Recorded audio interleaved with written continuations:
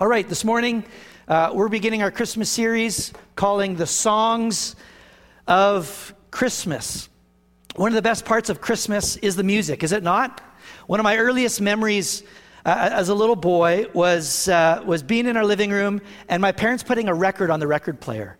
I can't believe I'm old enough to have had a record player in my lifetime. And I had this vivid memory of my parents put Alvin and the Chipmunks record. Anyone else listen to that Christmas album, Alvin and the Chipmunks? Wasn't that a good one? We should sing some of that in here. That was good. And I love Christmas music so much so that early on in marriage, my wife had to make a rule. Put her foot down and say, Rusty, no Christmas music before Labor Day. That's where I'm drawing that line. After Labor Day, not before. August is too early because I just would get really early with the music. I love Christmas music. I love the feelings it gives me. I love what it represents. And I think many of you do too, because songs, hey, they're the language of our heart, right? A song is an expression of deep emotion. Maybe that's not always positive emotion, but very often it's an expression of joy and wonder. And over these few weeks as we go through this series, we're going to unpack the four original songs of Christmas that we actually have in the Christmas story. Did you know that? In Luke's telling of the Christmas story, Luke chapter 1 and 2, we find there are four Christmas songs. These are the original songs of Christmas, and they're sung by four different characters in the story.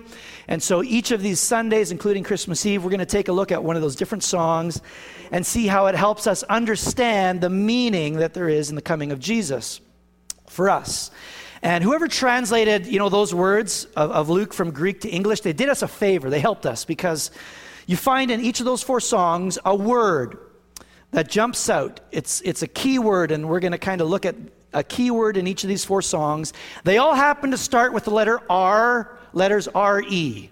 So it's going to make it easy for us to remember this, and I hope we remember this and what these words represent beyond the Christmas season. Today, we're going to take a look at this first song, and we're going to find that the key word is the word remember. Remember. We're going to find out what this means and why this is important for us. Have you ever forgotten something really important? Yeah? Anyone ever forgot an anniversary?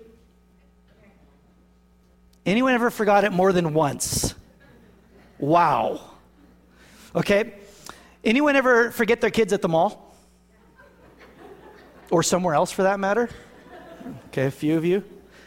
I was trying to think of what I had forgotten, but I couldn't remember if I had... No. I'm trying to think, have I ever forgotten something really important? And this memory came to me years ago. I was a guest preacher at a little Baptist church in Emerson, Manitoba, and I got the time of the service wrong. I thought it started an hour later than it did. So by the time I arrived there were 45 minutes into the service. I opened the door and everyone's head turned, and I could see this look on their face like, uh-oh, I made a big mistake. And so they were ready for me. I just walked straight up to the front as I was taking off my coat in the winter, and I just got up there and I started preaching. I thought, Lord, you're going to have to help me here. I'm kind of flustered. And I thought it went okay. And then the next time I was there to preach, I met this little lady at the door, and she said, oh, Pastor, she said, when you were here that other time and you were there, I was just praying so hard that wouldn't get to you, that wouldn't affect you. And I was, oh, thank you, it's kind of you. But it didn't work, she said. Thank you for your honesty, ma'am. Thank you. So maybe you've forgotten something important. Have you ever been forgotten? Now, this is maybe a little more painful. You ever been forgotten? You're all ready to go somewhere, someone's to pick you up, and they never showed? Maybe the one whose anniversary got forgotten, or maybe it wasn't a thing that happened. Maybe it's just this sense, this feeling of forgottenness. You go through life, the trials, the ups and downs, and sometimes you have this feeling that nobody sees, that nobody cares, nobody listens, that you're all alone, that you're kind of forgotten. Maybe you feel like a nobody. This morning we're going to look at the story of two expectant mothers whose stories parallel one another. I think that both knew how this felt, and I think we can relate to this story. But I was thinking back to Again, as a kid, we had a TV that just had the rabbit ears, hardly got any channels, maybe 2 channels, and there was hardly anything good on there. Only 2 sitcoms that I can remember really watching. One was Golden Girls. Remember that show? Here I was, like this 12-year-old boy watching Golden Girls. There's nothing better to watch. And the other one was Cheers. Do you remember that? Remember that? Cheers, about that, like that group of kind of just losers. Those. How did that happen? Takes everything you've got. Taking a break from Have you heard this song before? Do you remember this song? Do you know the words to this song? Wouldn't you like to get away? If you know it, why don't you sing it? You don't want to hear me sing it all by myself. All those nights when you've got no lights, the check is in. I know you don't know the mail, verses, you only know the chorus. And your little angel hung the cat up by its tail. It's talking about these people that are just going through all the trials of life, right? All these hardships and then this part, you know this part, right? Sometimes you want to go where everybody knows your name. And they're always glad you came. Let's just keep this going. This is what... You want to be where you can see our troubles are all. Here's the punchline.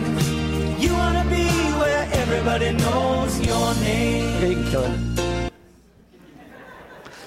That's kind of the punch. You know that song, right? You want to be where everybody knows your name. So if you watch that show, you know it was kind of a group of losers. It was a group of nobodies going through hard things in life at work and at home. And they had this place they would go where they could be understood, where they could be known, right? Where they could be listened to.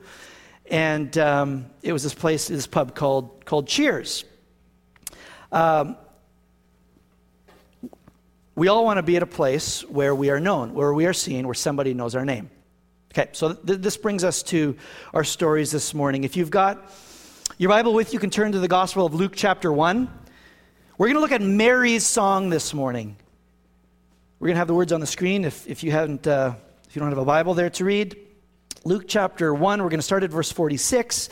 The angel Gabriel's already come to Mary to announce that she's going to be with child, and this is going to be a special child, and she's favored by God, and she's doesn't know what to take of all this, but she says, I am the Lord's servant, may it be as you say. And then she rushes off to her Aunt Elizabeth, who also has this miraculous pregnancy. She's past that age where she's supposed to be having babies, and she hasn't had any, but God miraculously allows Elizabeth to become pregnant with John the Baptist.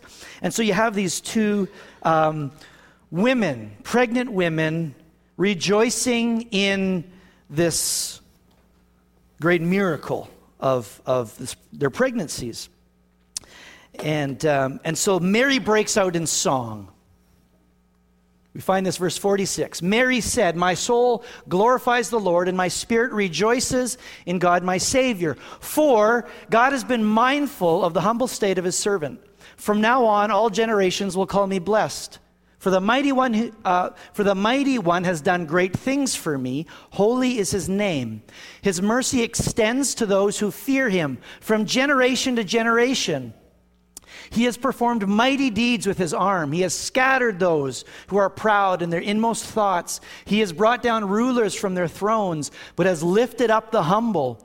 He has filled the hungry with good things, but he has sent the rich away empty. He has helped his servant Israel, remembering to be merciful to Abraham and his descendants forever, just as he promised our ancestors. So this is Mary's song, the first song we have in the Christmas story. What causes her to break out in joyful song? It's really a hymn of praise and thanksgiving. What causes this? I think there's 2 words here that are really connected that help us understand where her joy is coming from. The first one here is the word remember.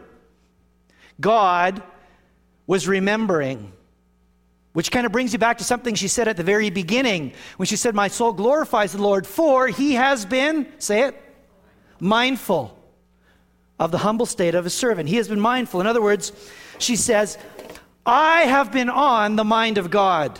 Can you imagine how that must feel? To feel like you have been on the mind of God? That's what amazes her. Not just because she's been on the mind of God, but because who she is. Mary, let's just get this straight. Yeah, she became this famous person, and they would name churches after her and make statues. When this happened, Mary's a nobody. Okay? There are a million Marys. Mary would walk in the market and no one would notice Mary. A normal girl lived in a normal house, engaged to a normal guy with a normal job. Nothing really to see here. She was just someone who kind of toiled in obscurity. We could call her a nobody. And yet, God's eyes were on her. God was mindful of her. Which is to say, God cared for her and was blessing her. And so Mary sees something remarkable about God. God is about to change human history with this act, with this boy, this birth. He's about to change human history. And where is God?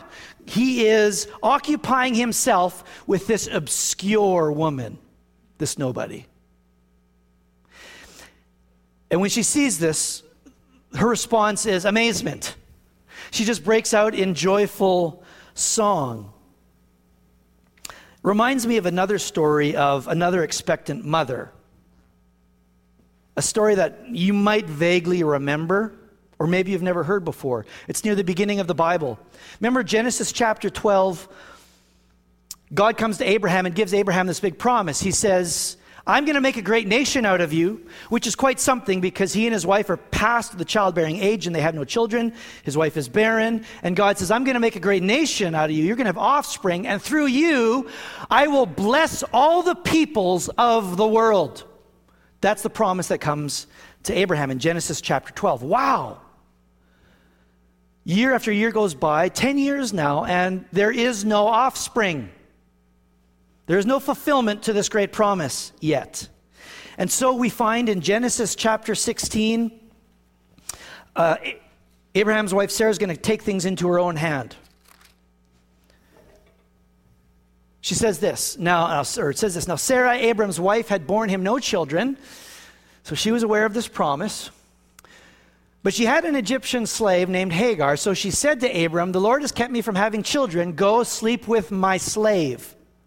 Perhaps I can build a family through her.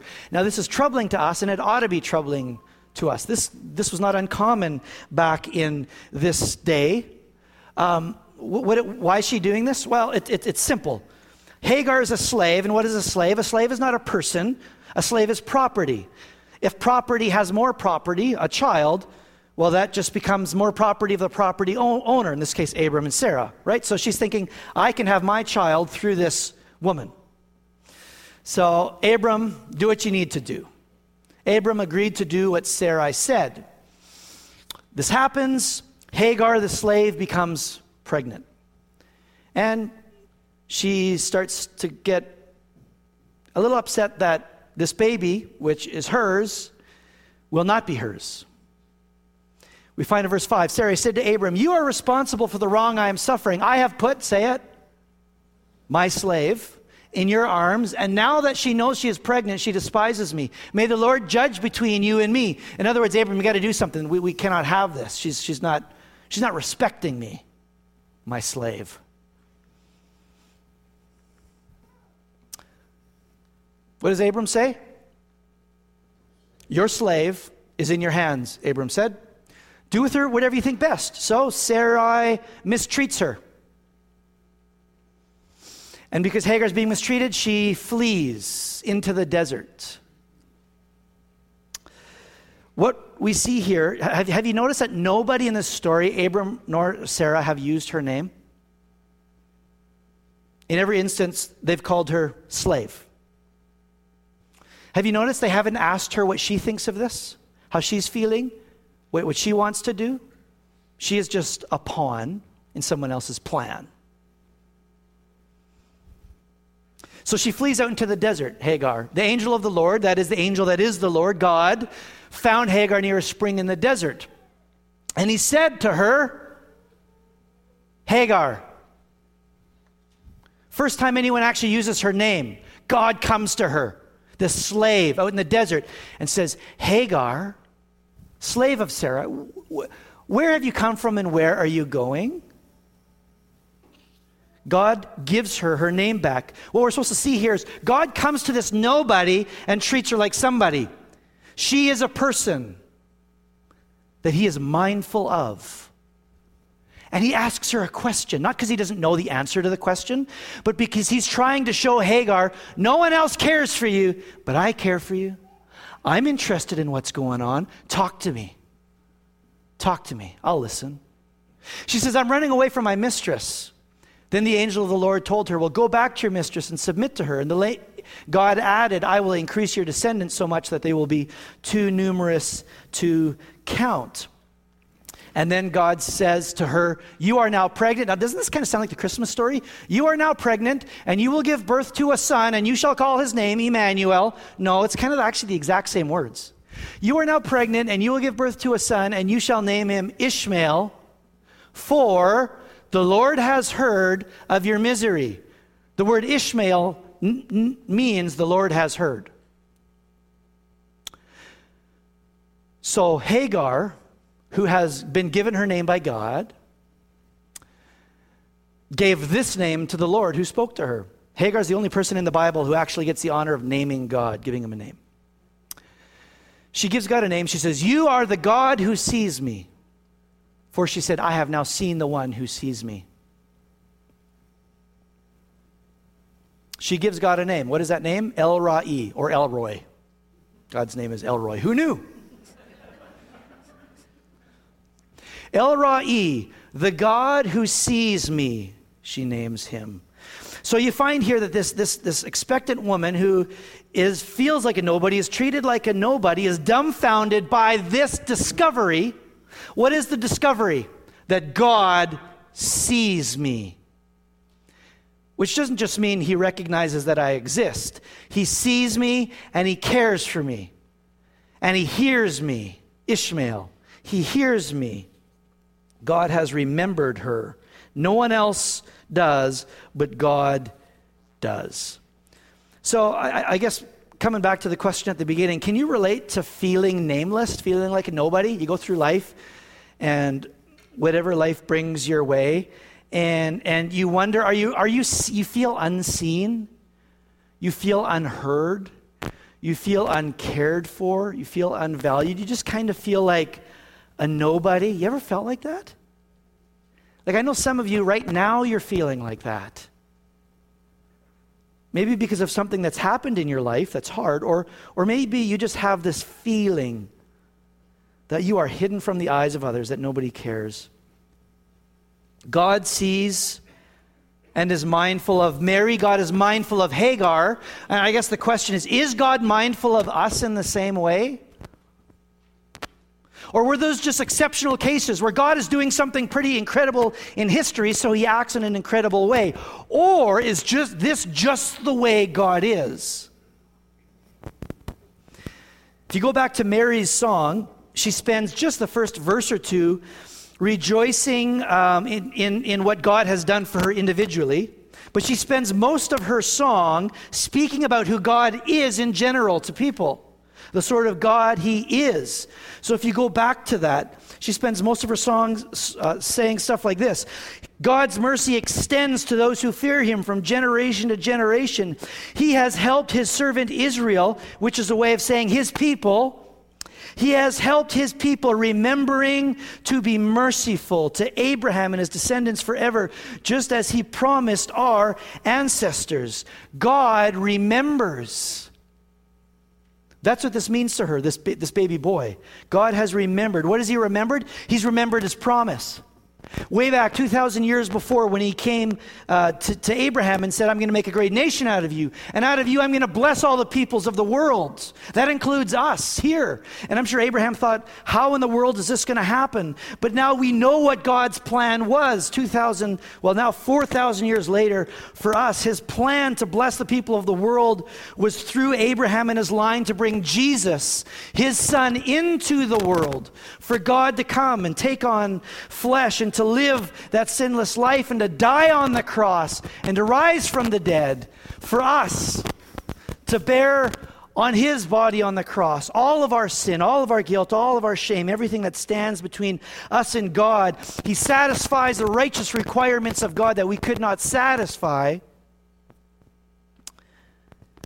And he redeems us. He brings us into fellowship with God. I wonder if some of those people over those years, Mary, hearing these promises, hearing of this God and wondering, really?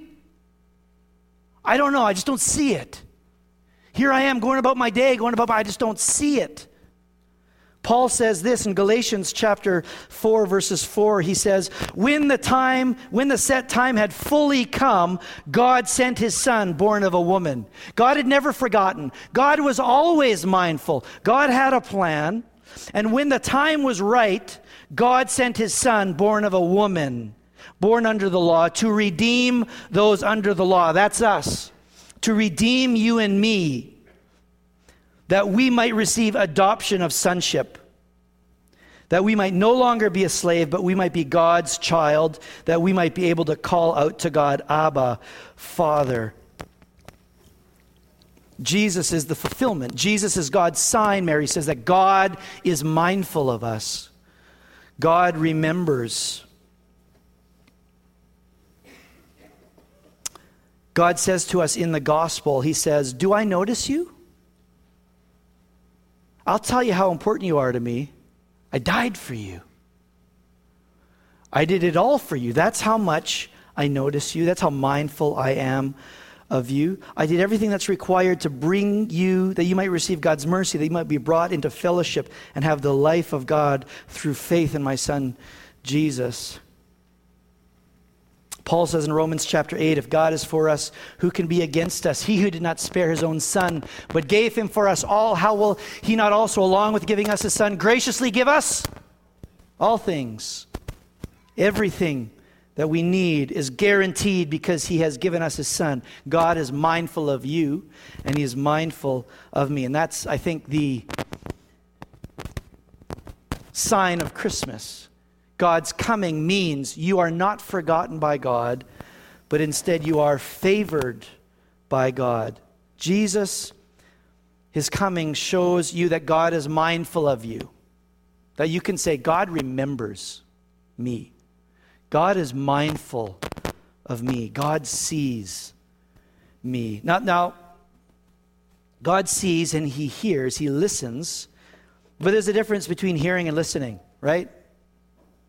We know this maybe in marriage. I don't know how often I've caught myself when Erica's telling me something deeply important, hearing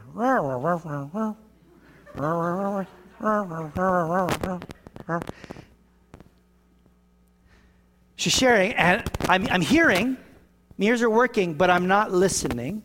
That is, which is to say, I'm not attentive to what she's telling me. Right? I can hear, but not listen. And to my shame, there's been a few times where after having said, "Hon, could you forgive me? But I haven't heard anything you said, but I want to hear you, so could you say it again?" And she'll be very gracious, and she'll repeat herself, and I find myself right away, a second time. How many times, a third time, hon, have I had to say, "This sounds really bad, but I didn't hear you again. Could you say it one more time?" And my long-suffering wife, she is an angel. God bless her. But hey, you can relate, right? There's a difference between hearing and listening. God hears us. Which is to say, he listens, he sees, and he remembers. These are all active words. These are all words that describe God's attentiveness to you. Sorry about that crackle. David puts it this way, Psalm 139.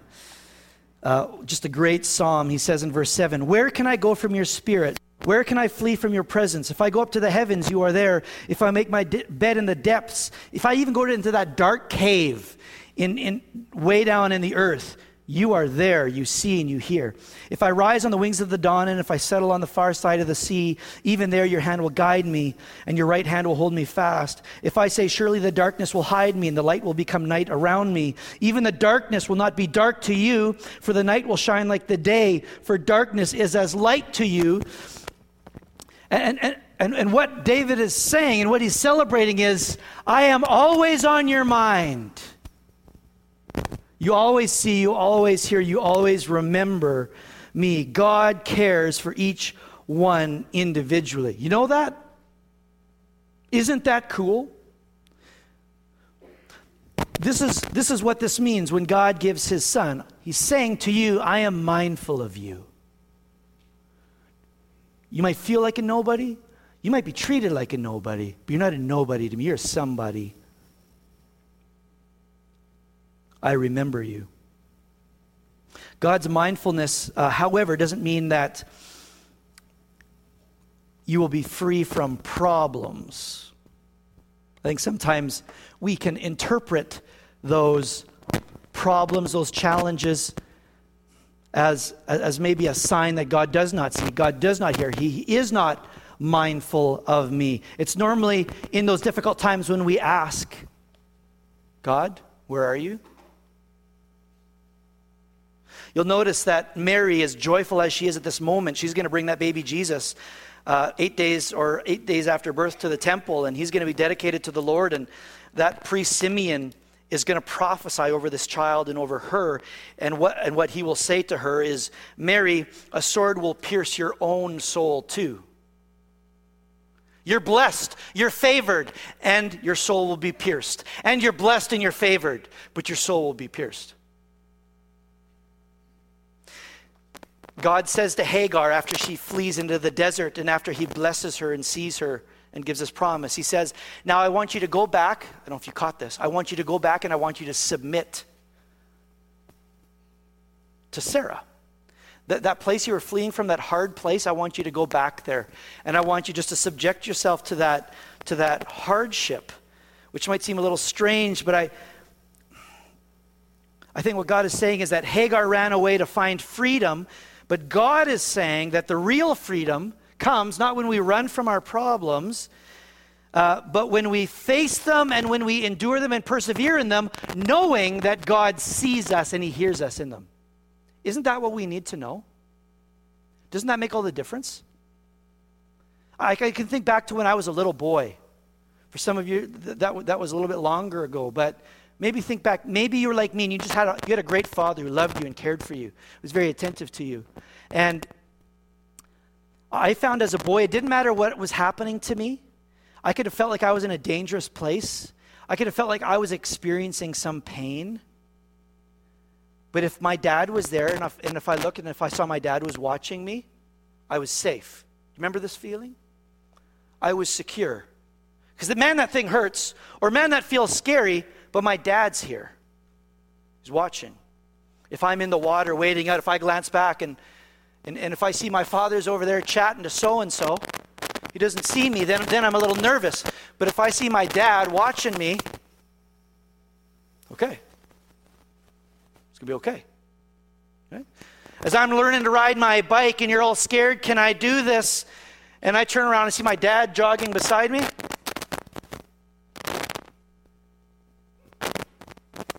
I'm going to stand here. Just move my mouth. If I see my dad's there, I go, it's going to be okay. My dad sees me. He's attentive to me. Right? This is what Mary's saying. God's mindful of me. He remembers me. And that doesn't mean I'm not going to face problems. It means I can face them knowing that I'm not forgotten and I'm not alone, that God sees me and he hears from me. Hagar would have ran into the desert a slave, but when she returned to that same position that she ran from, she returned not a slave, but she returned a free woman in her soul. Because even if the people around her didn't care for her, even if they were nobody to her, to God, she was a somebody. God saw her. God remembered. And she didn't know what God's plan was, but she knew that God had a plan. And that was where the freedom came from. That was security. Paul says in Romans chapter 8, what can separate us from the love of God? Can trouble or hardship or persecution or nakedness or famine or danger or sword? No. In all these things, we are more than conquerors through him who loved us. For I am convinced that neither death nor life, neither the present nor the future, neither demons nor angels nor any powers, neither height nor depth, nor anything else in all of creation will be able to separate us from the love of God that is in Christ Jesus our Lord. He says, you're going to go through trouble and hardship. You're going to go through all of these things, but we will be more than conquerors. We will overcome whatever because we are convinced of something. What are we convinced of? What was he convinced of? He was convinced of the ever-present love and mindfulness of God on him, on us. And what convinced Paul of that? That God has shown his love to us in Jesus Christ. In other words, he sent his son for us. He did it all for us. And that convinces me that no matter what I go through, God is with me, God sees, he is mindful. And that makes all the difference in the world. If you know that. True peace and joy is not found in what we experience, but in knowing that God sees you as you experience it. So he says, and find these words of Paul in 2 Corinthians 1, 19, 20. For the Son of God, Jesus Christ, who is preached among you by us, by me and Silas and Timothy, was not yes and no, but in him it has always been. For no matter how many promises God has made, they are. You can do it better. For no matter how many promises God has made, they are yes in Christ. You hear what he's saying? Right? God has sent his Son, and what that means is when we ask the question, God, do you see me? The answer is. When we say, God, do you listen? Do you hear me? The answer is. When we say, God, do you care for me? The answer is. When we say, God, do you have a plan in all of this? The answer is. Right? So Mary rejoices. God remembers. God is mindful. And it's the same for us as we ponder what Jesus is coming into the world means. It means God remembers you. God sees, he hears, God is mindful of you. He is El Ra'i, he is the God who sees. So as we think about going home with this, I guess the question that I want you to reflect on is do you feel like forgotten in any way? You know, is there something in your life that causes you to feel forgotten or unseen? Maybe it's some trial you're having to persevere through. Or maybe it's just general sense like, hey, I'm a nobody. No one sees, no one cares, no one asks how I'm doing, no one's carrying this burden with me. Do you feel forgotten? This is what I invite you to do each day this week. Add this to your prayer if you pray daily, and if you don't, even if you just pray every day, just for a moment, and include this in your prayer, I want you to say these words. Thank you, Father, that you see me and hear me. And then, if you can give God a bit more time, tell him how knowing that helps you. Tell him and tell your own spirit. Thank you, Father, that you see me and hear me. So here we are. It's Sunday. It's the first day of the week. Let's just begin by doing this right now. Day one. I invite you to bow your head, and we'll just take a moment here to talk to God in the quietness of your own heart. He hears us all. Just take a moment, and if there is any way in which you just feel forgotten, just express that to God. Share that with God. Take a moment to do that.